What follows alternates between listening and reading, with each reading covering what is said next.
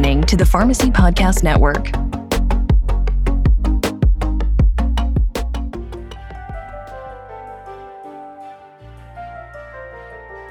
Hey everyone, we are back for season 6 of the Holistic Pharmacy Podcast. I'm your host, Marina Buksov, a functional medicine pharmacist and holistic herbal educator. I'll be sharing inspiring stories of my guests who have shifted into holistic modalities, both personally and professionally. My co-host, Dr. Jenna Carmichael, will be joining me to lead the Journal Club episodes to share an evidence-based approach to holistic and herbal medicine. I'm so glad you're here and hope you enjoy the show. Hello, everyone. Today I talk with a fellow pharmacist who became a patient going through our healthcare system, desperate for answers and having to advocate for herself from the other side of the treatment counter. We discuss what it takes to stay healthy in today's post-COVID world when so much remains shrouded in mystery, and yet going back to the basics of self-care can still make a difference. Long COVID symptoms are very real and affect a significant part of the population. As healthcare providers, it behooves us to gain a general understanding of the disease so we can be there for our patients and provide them with symptom mitigation strategies. Salam Kabbani is an infectious diseases pharmacy specialist who got her Doctor of Pharmacy degree in 2019 and went on to complete a PGY1 pharmacy residency. Despite being fully vaccinated at the time, she had breakthrough COVID infection with the Delta variant in August of 2021, which was then followed by a long COVID journey. Becoming disabled changed her life in so many ways, both good and bad, and she decided to write a memoir detailing her long COVID journey to raise awareness about the condition and, most importantly, to let other long haulers know that they are not alone and they matter. She's now proudly a patient advocate and believes in spreading empathy through honest and open communication. Her book, COVID Long Hauler, My Life Since COVID, is available in print, EPUB, and audiobook and can be found on Amazon. So without further ado, let's welcome Salam to the show. Hi, everyone. Welcome back to the Holistic Pharmacy Podcast. I have with me today Salam Kabbani, who is an infectious diseases pharmacy specialist and author. So welcome to the show. Thank you, Marina. Thank you for having me so much. Yeah, it's my absolute pleasure. So I'd love to just dive right in and ask you about your background, how you came to be a pharmacist, and why infectious diseases. Absolutely. Yeah. So I actually always wanted to be a pharmacist since I was a little girl. My mom's a pharmacist and I wanted to grow up and be like her. And I did think pharmacy was a lot of chemistry at the time, and that was one of my favorite subjects. Cut to undergrad, where I actually started as pre-medicine, and then I did some job shadowing, and I realized that medicine was very intriguing to me in terms of a subject matter, but the actual lifestyle and just the way that it worked wasn't necessarily the kind of lifestyle that I wanted. And so that really took me back to pharmacy, where a big part of that was counseling patients on their medications. And to me, that was the point in their care where they were being a little more proactive theoretically, right? If someone's picking up their medications, then hopefully they're seeking care. And that's the point in their healthcare process where I wanted to intervene. So that's really what got me into pharmacy. Infectious diseases actually happened my third year of pharmacy school. I realized that, ID is like a jigsaw puzzle, which is one of my favorite pastimes, having that third layer of complexity where now you have the patient, the disease state, as well as an organism that you have to figure out how to treat without, causing toxicity to the patient. That was just a whole different level for me. And I have not had any regrets. I'm never bored in what I do. That's really how I became to be an infectious diseases specialist.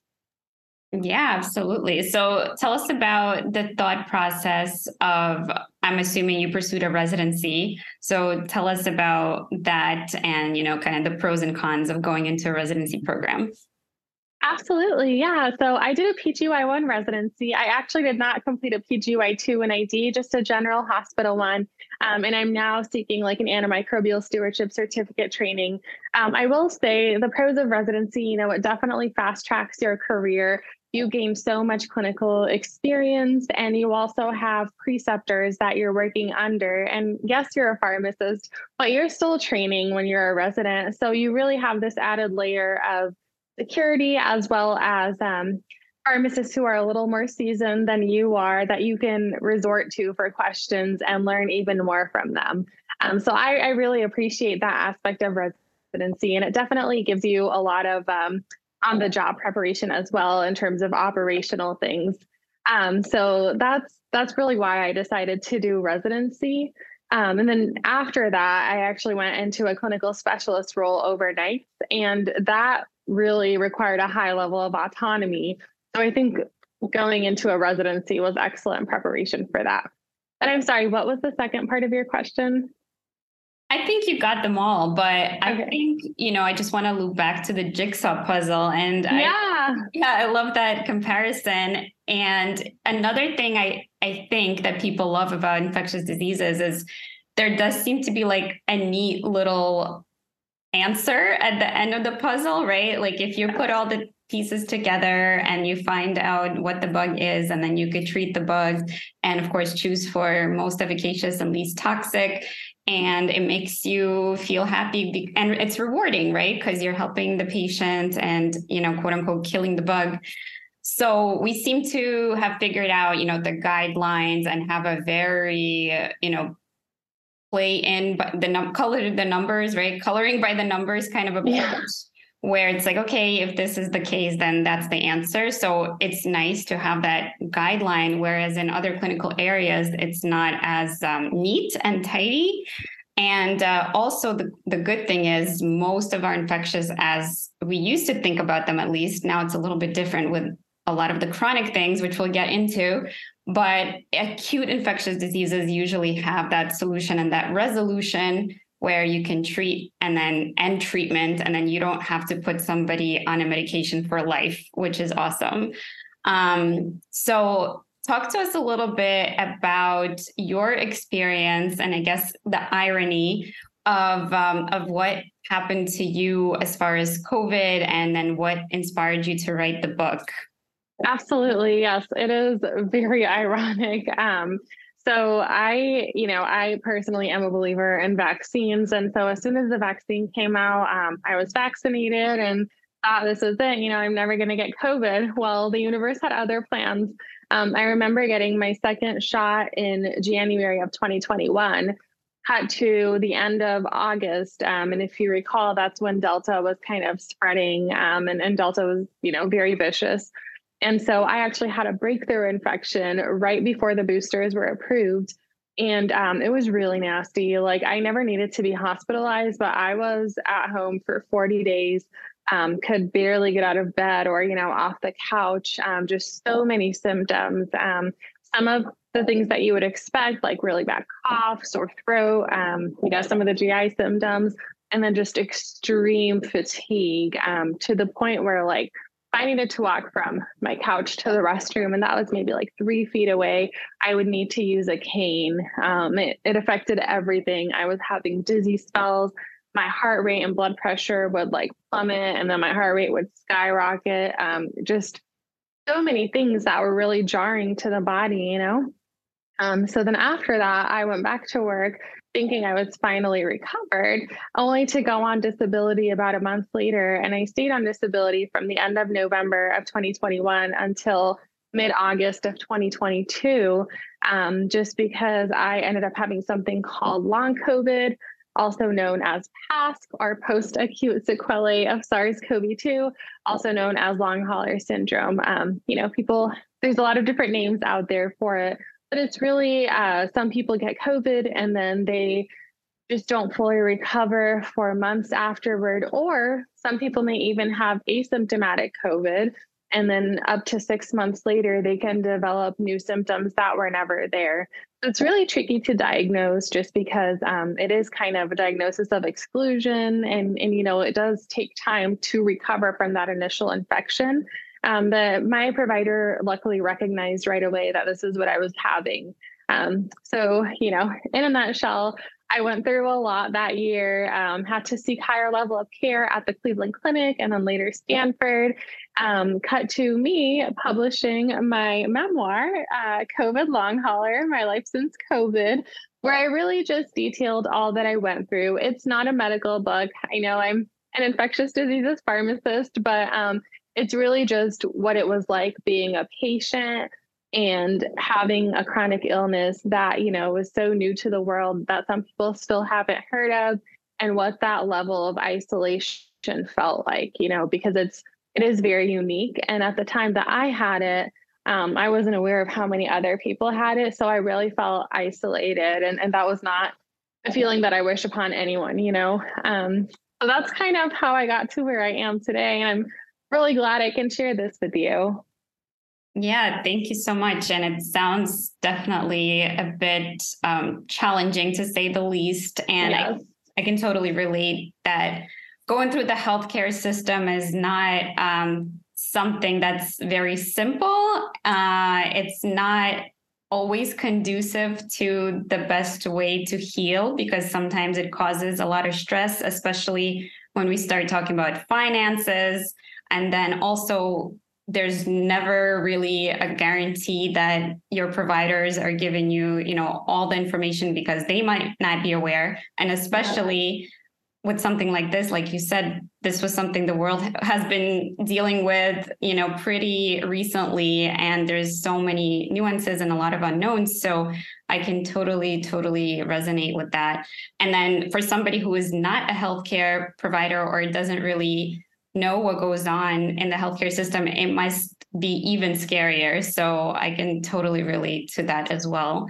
So tell us about some takeaways about this experience and what it was like, maybe a little glance at what you share in your book.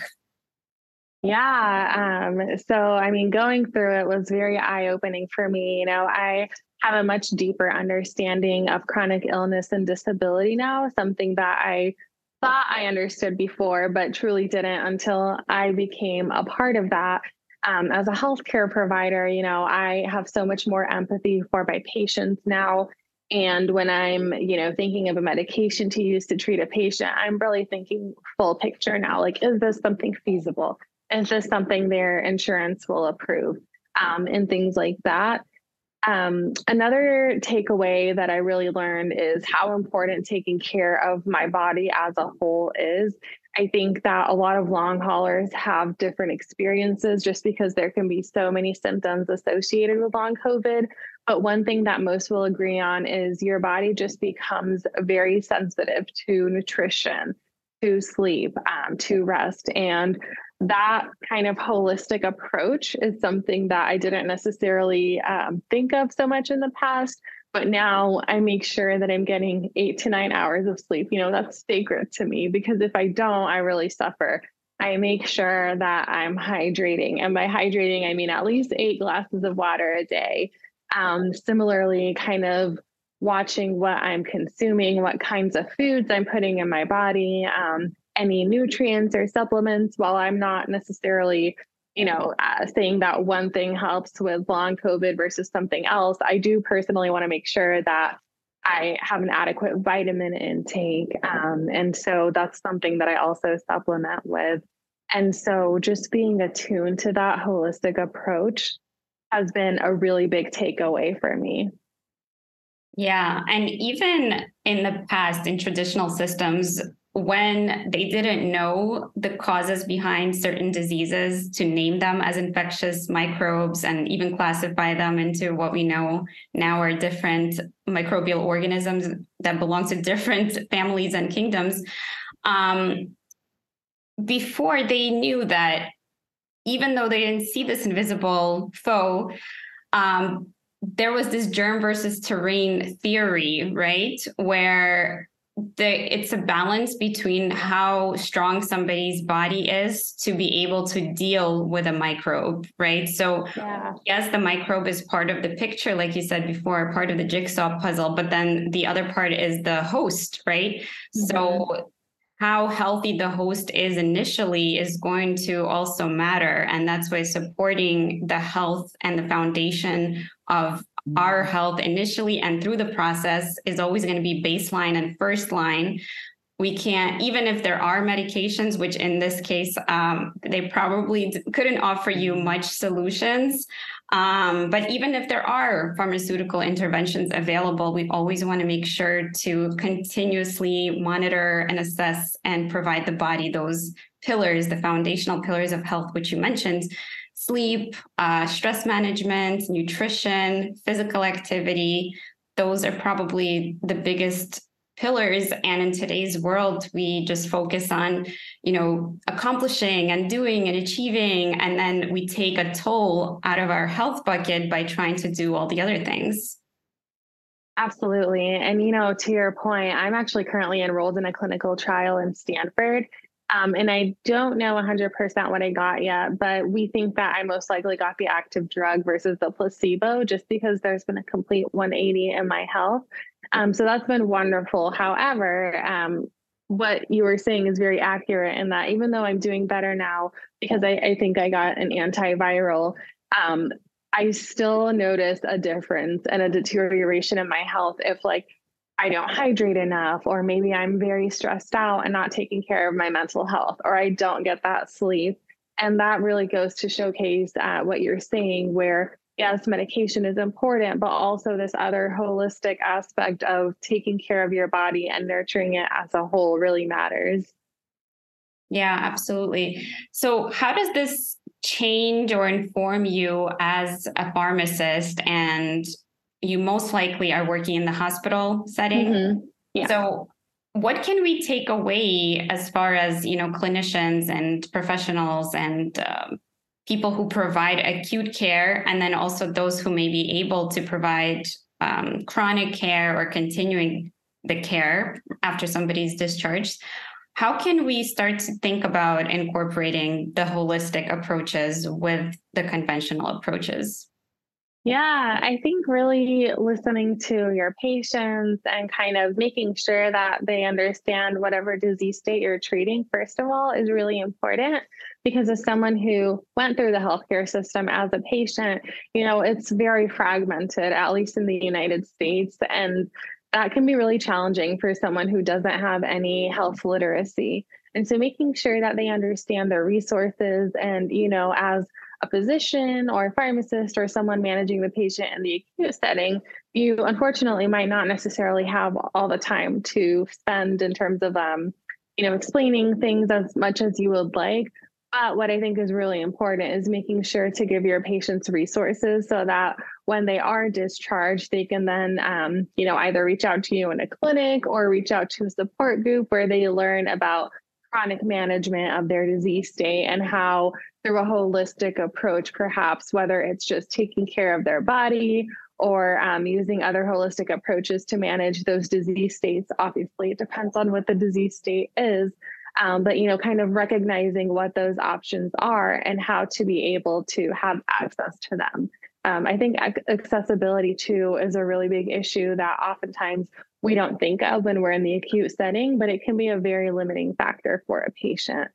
So just making sure that, you have all your bases covered in terms of what the patient, what resources they have available to them, and whether or not they're feasible, and really explaining to them that, yes, you're getting this medication now, that's great, but you also have to take care of your body after you're done with this acute illness. Otherwise, you might fall into the same thing over and over again.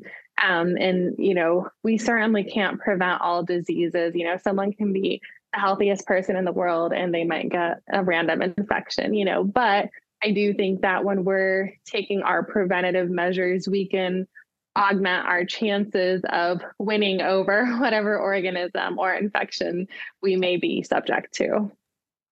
Yeah, and I think early diagnosis is also key, which means that we are vigilant. We pay attention to our symptoms and the signals that our body's trying to tell us. And I think often in the Western approach, we think that once the symptom is gone, it's all good. But the symptom has a purpose for existing. It's trying to alert you to consciously notice that your body is not well or something is off or out of balance. And that's why the symptom is appearing. So us always suppressing the symptom doesn't always get at why the symptom is appearing, right? So I think it needs to be both trying to make you more comfortable in the interim and, whatever method you choose to do, but know the side effects, know the benefits, know the pros and the cons, and make an informed choice. But at the same time, let's try to figure out what's actually at the root cause, which is what functional medicine is all about.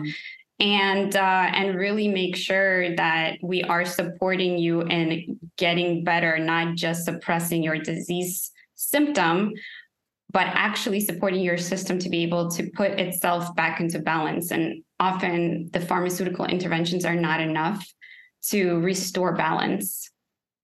Yes, absolutely. I agree 100% with that. And I know I had the privilege of meeting with Dr. Schveldt a few weeks ago, and he's done so much research in COVID. And I know he was talking about how with some of his patients, he talks about the significance of just spending time in the sun and helping reset some of that oxidative stress in the mitochondria that can happen with long COVID. And, it sounds like such a simple thing, but it can be very impactful. And that might just be one part of the treatment regimen, but it is nevertheless a very important one. Yeah. And I also want to go back to the accessibility piece. And I think it's so important that as we're finding new information, and sometimes it's a recycling of old wisdom, right, about how we can support our bodies, and proper nutrients, as you said, is one of those things. And so we can get them from food, ideally, but the food has to be high quality. And it's very difficult in today's market and unfortunately today's ecosystem and environment to get quality food, even if you shop organic. And if you do shop organic or local farmers markets, it's way more expensive than going, and getting some processed junk food. So it does become a matter of accessibility and cost. And then the other side of it is supporting industries that are trying to do the right thing, and using your consumer dollars towards those companies, those farmers, those people that are trying to do the right thing. And at the same time, realizing that overall what's happening globally is affecting everybody. So toxicity, environmental pollution, heavy metals, soil depletion, all of these things are affecting us as a generation, which is why there's more and more chronic diseases, because our bodies can't get enough nutrients from even the best food. And then what do we do next? We try to supplement, right? And then that's a whole Wild West game, because they're not always equal in, quality. And also our body does have to do work to break down the dosage form, whatever that is, which is why I love using natural herbs and spices and foods and teas, which kind of helps with that. And powder forms are also one of my favorite. But that is all added expense, right? If we're just talking about the consumer, and not everybody can afford those things. So I love the other things that you mentioned that can't be completely accessible, which is just making sure you go to sleep early, right? So not only the quantity of sleep, but going to sleep by a certain time. And then also not exposing your body to blue light very close to bedtime is something you could do. Activating your parasympathetic system by just breath work, or a lot of other ways to access and stimulate your vagal tone. And those things can all be free. And then going out into the sunlight or spending some time in nature. And there's scientific reasons for why these things work, and they're multifactorial, right? So the sunlight and activating your vitamin D, but then there's also the actual light that we're absorbing, and there's the antidepressive qualities and the anti-inflammatory qualities. So there's so much behind it. We don't need any more evidence to know that these things are good for us.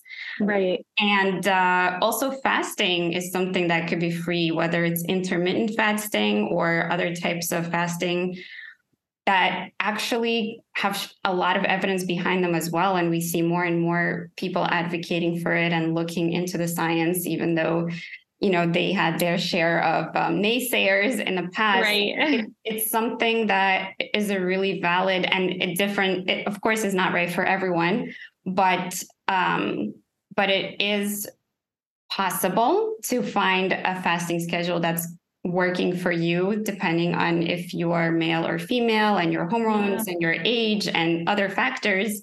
And then also how you respond and noticing and monitoring those levels and hormones and insulin and your metabolism. So all of that is possible, and it doesn't cost a dime, and it actually will save you on food costs and actually will give you more time back. So all of these, I think, should be part of what we talk about in healthcare.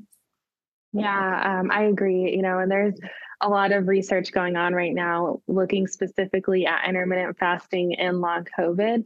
And I say that with a grain of salt because for some people, like when I was really at my worst, I had a lot of the dysautonomia symptoms. And for whatever reason, my blood sugar just became very sensitive to changes. So like if I didn't eat for maybe 2 hours, my blood sugar would drop to like 55. So obviously it's not for everyone, but for patients who maybe have other symptoms that aren't as impacted by their diet directly, there is a lot of research out there looking at intermittent fasting, and some people swear by it. I think that's definitely an intervention that can be really helpful.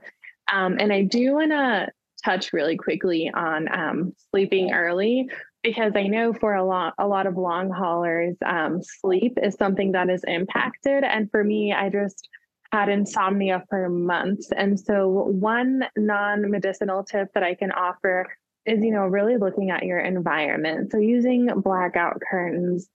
Some people need like a white noise machine. For me, it was putting in earplugs, using an eye mask, all things that are relatively affordable, but can really help you reset that sleep cycle. And again, they may not work for everyone, but I think there's so many approaches out there that can really help either reset our body without needing to take medications, if that's something that's not accessible or available, or they can certainly help supplement medications as well. Yeah, absolutely. So I want to ask you, Salam, what do you think, if you could narrow it down, is like the top intervention that you think was the most helpful in this whole process? So I'll be honest, in terms of medications, I actually ended up getting 3 COVID infections. And so I did end up taking Paxlovid the second and third time. And I think that having that antiviral really did help me. But there were a lot of other things. And I think physical therapy and speech therapy were incredibly helpful. Which is interesting because they're not medications, right? But helping my body understand how to take care of itself, what exercises will help strengthen my muscles without being overpowering and really set me back. Similarly with speech therapy, that really helped my memory. It also helped me how to breathe a little more calmly, so that when I was starting to get anxious or starting to get stressed out, I could kind of control my breathing and help with that. Those were very helpful. And I know that a lot of people might be, seeing this, hearing this, and wondering, well, what does speech therapy have to do with it? But it's actually a lot deeper than I had ever known. And I know for me, like I was having some memory issues, some word finding difficulty, and speech therapy was a really big part of that. So I think going to those therapies and really taking care of my hydration, that's huge. And I know for a lot of long haulers, dysautonomia or POTS syndrome, basically all these alterations in blood pressure and heart rate are a big component. So not trying to dismiss everything else that I did, but I think hydration status is actually very important. So if I were to say what's one takeaway, holistically that whoever is seeing this should take away, make sure you're hydrating very, very well. As simple as it is, it has such a profound impact. Yeah, I love that. And yes, speech therapy was a little surprising as well. Yeah. It sounds like, these solutions do exist in the conventional world because these are, typically things that are covered by insurances, as long as, you may need a referral and things like that and approval. But it does make sense. And speech, like you said, is also tied into breath, and it has a vibration and sound. And so it's also so multifactorial and how it activates certain neuronal pathways. And I also want to go back to the sugar crashes, right? Not being able to sustain the proper blood glucose levels and not fuel your brain, because your brain is the biggest user of glucose. So when we're stressed, we're in chronic fight or flight and our adrenals are just going crazy and haywire. That's when our body's trying to get enough fuel for our brain to start making decisions and save our life. So that's kind of why I think, we need to really talk about what's happening in order to decide, like, okay, well, how do we support the body at this state versus when would fasting be appropriate? So just wanted to comment on that. And let's see, have you tried anything with a holistic practitioner, or where did you go to for resources to learn about what else you could do to support the body besides things that maybe your doctor prescribed or therapies that you just mentioned? Yeah. So, I know it's not the most conventional place, but Instagram actually has a very large long COVID community. And I think because it's so new, long COVID is also tied with chronic fatigue syndrome. It's also tied with dysautonomia. And so, you find a lot of groups, a lot of support groups, as well as personal accounts, clinician accounts, holistic accounts. There's a very large community on Instagram.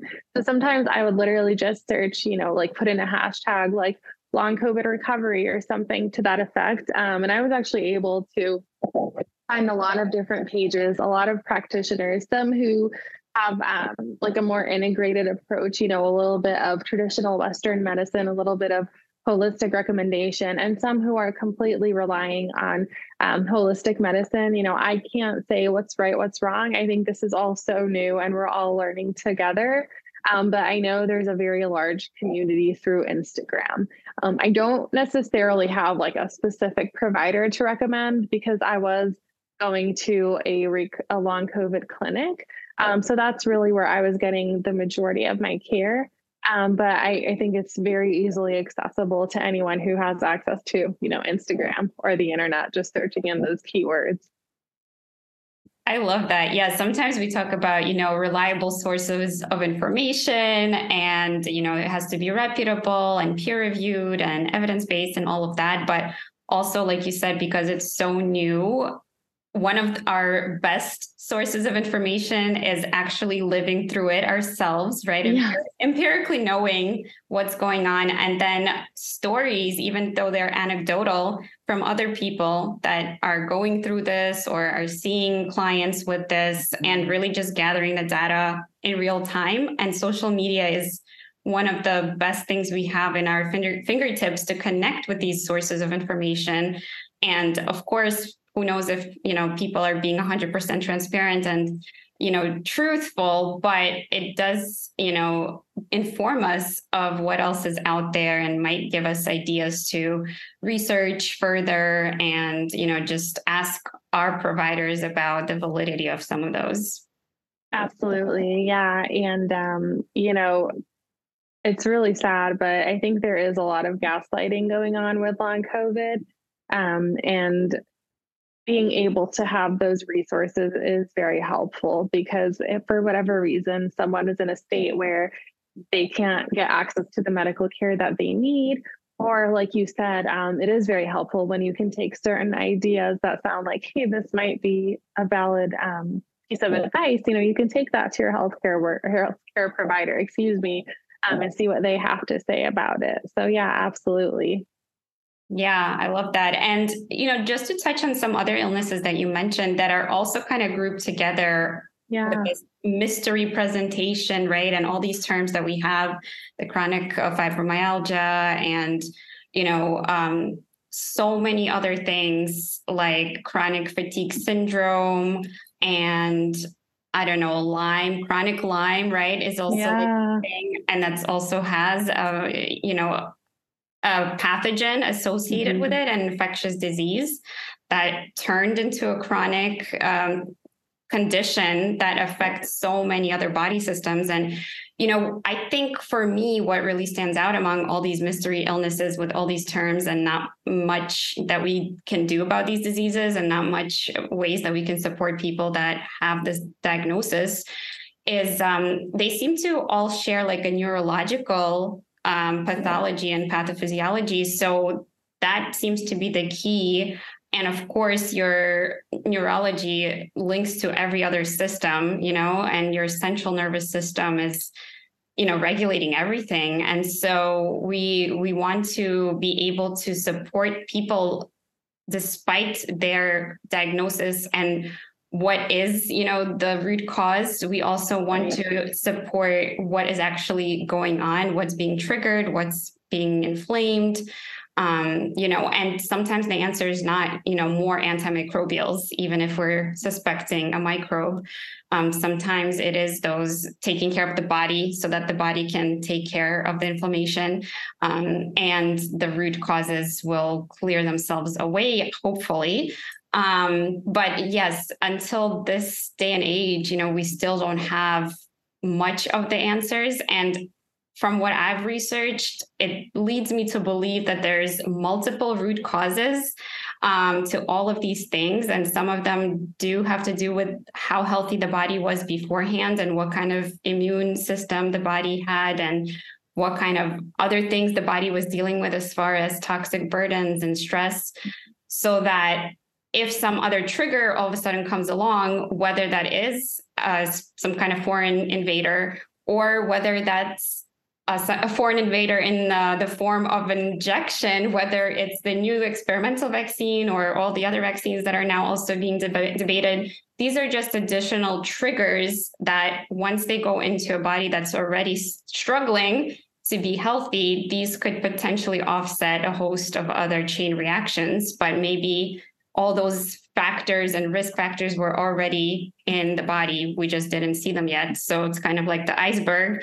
And once, once we trigger that last, last thing in this iceberg, it causes a whole system to collapse. So there seems to be kind of like this breaking point and this tipping point. And what we need to do as a society, it's my strong belief, is to address the roots of all of our diseases that are plaguing us all as a collective and not just, you know, keep progressing with the individual treatments. That's part of it, right? And I'm so happy we have individual approaches, but also how can we stop from such massive, you know, inflammatory, chronic, dysregulated conditions to crop up like this?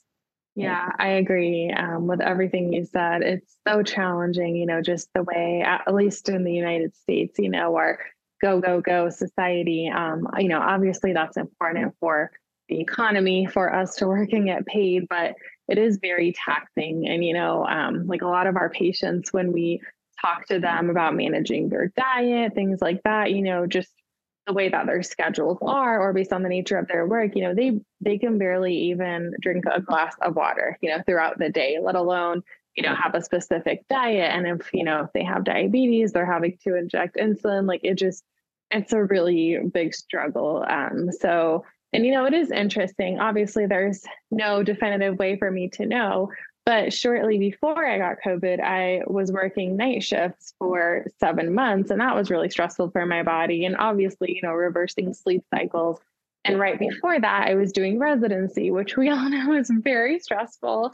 So, you know, it's possible that my body was probably not in the best health. And then all that stress, those cortisol levels, and then boom, COVID. And, you know, who's to say that maybe that exacerbated my long COVID? I mean, you know, there's no way for us to know 100%, but I do agree. We're like trying to manage that stress as a society, trying to devise healthier work environments where people can at least take a break, eat their meal, and, you know, just not feel chronically stressed will help overall with chronic illnesses. Yeah, absolutely. So if I may ask, what do you think, you know, you would recommend for a person that has some mysterious, symptoms pop up, when should they consider COVID or long COVID as like a possible differential diagnosis? Yeah, so that's a great question. And it's very challenging because it can take up to 12 weeks to fully recover from a COVID infection without any long COVID symptoms. Having said that, long COVID can start up to 4 weeks after the initial infection. So I think depending on the severity of the symptoms, within 2 months and onward after a COVID infection, I think that's a reasonable time frame to reach out to a provider. Obviously, if it's something more severe, or like someone's having palpitations or they're short of breath, things like that, you want to seek medical attention right away.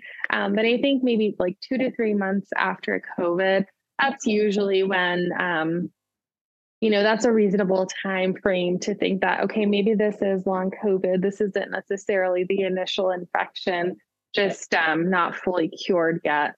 And for people who didn't have COVID or were not aware that they had COVID, they still can get long COVID symptoms. Obviously, that means that they were infected. They just didn't know it. And so I think anyone who is suddenly having like neurological symptoms like light sensitivity, sensitivity to sounds, extreme fatigue they didn't have before, I think it's reasonable to consider that maybe they just had an asymptomatic infection and maybe they're having long COVID symptoms. And again, that's going to be even harder to diagnose, but it's definitely something to bring up to their provider. Or, if it's something that maybe they can manage holistically, just to look into that. So I would say at least a month after the initial COVID infection, right? Unless, again, it's like something very severe. But probably around that 2 to 3 month time frame, that's when really, you can be certain that this is most likely a long COVID. Yeah. And then last thing I kind of wanted to touch base on. So how important is the actual diagnosis and to differentiate between, the microbial species that may be behind it? Because we know like herpes virus lives in you forever. Lyme apparently can stick around. Epstein-Barr virus, COVID is now, being discovered too as a chronic illness. So how important is it to differentiate what is causing this, and will that change how we support the body and how we treat? Absolutely. I think that's an excellent question. And I think it's very important because there are a lot of ongoing trials right now looking at how to support people with long COVID and just the sequelae or long-term neurological deficits that are, long-term deficits caused by COVID, those can be very different than, chronic herpes, for example. And so the medications that we use, or not even just the medications, but the strategies will vary based on what the organism is. So for example, being able to be recognized as having a disability, the ADA recognizes long COVID as a potential disability. That's really important. Being able to, maybe get an antiviral if that's something that's proven to work in the future. If someone has, herpes, then they might be a candidate for a chronic suppression with like Valtrex, whereas that's not going to help someone with long COVID. And so I do think it's really important with regards to specific therapies, specific medications. Having said that, I think that the more holistic approach of like taking care of your body, that's probably going to be very similar for any chronic disease, because you want to focus on your sleep status, on your nutrition, on your hydration, getting exposure to sunlight. So I think it may not matter as much with regards to the more holistic side. Obviously, if someone is taking supplements, that might be a little different. I am not saying this as, a clinical opinion as a pharmacist. It's just anecdotally what I've heard. I know some people really encourage turmeric because it has some anti-inflammatory properties. And so like that's something where, if someone knows that they have long COVID, there's a lot of inflammation there that might not be present with other chronic illnesses. So like that, knowing that, they might focus more on taking turmeric, for example, if it's not contraindicated with their other medications. So I do think that The more knowledge you have, the more power you have at your disposal to better take care of yourself. And if someone doesn't have those resources or the knowledge to know exactly what's going on, in that case, managing the symptoms, whatever they are, is going to be their best resort. Yeah, I appreciate that. And when it comes to, let's say, inflammation, we want to make sure the inflammation is not dysregulated, because there's a healthy level of inflammation, but then in COVID, it just spins out of control. And, it's hyperactive. So that's why herbs are a great choice, in my opinion, not just because I'm an herbalist, because they tend to actually bring the body into balance, and they don't tend to swing one way or another. They tend to really give the body what it needs. So whether it's a nutrient-dense herb that's filling in a nutritional gap, or minerals, or, like turmeric has so many phytochemicals that are wonderful for so many different things. And last thing I want to ask you is, how attached do people get to their diagnoses? And, does that shift their identity going forward? Yeah, that's a great question. And, I certainly can only represent myself with that answer. I'm guessing it would vary from patient to patient. I think some people hear a diagnosis and then, that may trigger the 5 stages of grief. They may want to dissociate from that diagnosis, or if it really scares them, they might think like, no, that can't be what's going on with me. For some people, such as myself, I'm a very direct person. I confront things head on, and knowing a diagnosis that sticks to me in a good way, because I'm like, okay, I know what I have, so now let's figure out how to treat it. So I think that might be a very different response for each individual. I love that. Well, Salam, I want to thank you so much for coming on. And if you just have one more minute, I would love to do a rapid fire round. All right. Yeah. Thank you for having me, and let's do it. All right. So first question is, what would be your number one advice for someone to improve their quality of life right now? Yeah, at least 7 hours of sleep every night. Love it. Okay. Question number 2, what's something surprising about you, like maybe a hobby or a pastime that you love doing that people don't know about? Yeah, I love Topgolf. I love it. Nice. Okay. Number 3, what's your favorite meal to cook or to eat? So this is bad because here we are talking about healthy foods, but I love French fries. They're my guilty indulgence, and I could eat French fries every day for the rest of my life. I love potatoes in all their forms, so no judgment. All right. So last question of the day, Salam, how can people get in touch with you? How can they support your work? And where can they find your book? Absolutely. Yeah. So my book can be found on Amazon. It's available in print, EPUB, as well as audio. That's probably the easiest way to find it. It's also on globalbookshelvesinternational.com. That's through my publisher, as well as barnesandnoble.com. People can find me. I think the easiest way is my website, www.authorsalam, that's SALAM.com. Through that, you can find links to connect with me. You can find links to my social media pages, and we can go from there. Best way to support me, if it's not asking too much, reading my book, purchasing the book, and then if you like it, hopefully leaving an Amazon review and telling your friends about it. Awesome. And I think I saw you have a blog on your website too. So if people want to I do. Yes, I do. Awesome. Well, I'll have all those links in the show notes. And I want to thank you so much again for coming on and sharing your story with us. And I wish you a great day ahead. Thank you so much for having me. Bye-bye. Bye. Thank you for tuning in to the Holistic Pharmacy Podcast. I truly hope you enjoyed listening to this episode as much as we enjoyed creating it. If you learned something new from it, I'd love if you could leave us a 5-star review and share it with a friend who might love it too. You can find me on any of the podcast and social media platforms by looking up Holistic Pharmacist or Dr. Marina Buksov. Thank you for your support, and see you next time.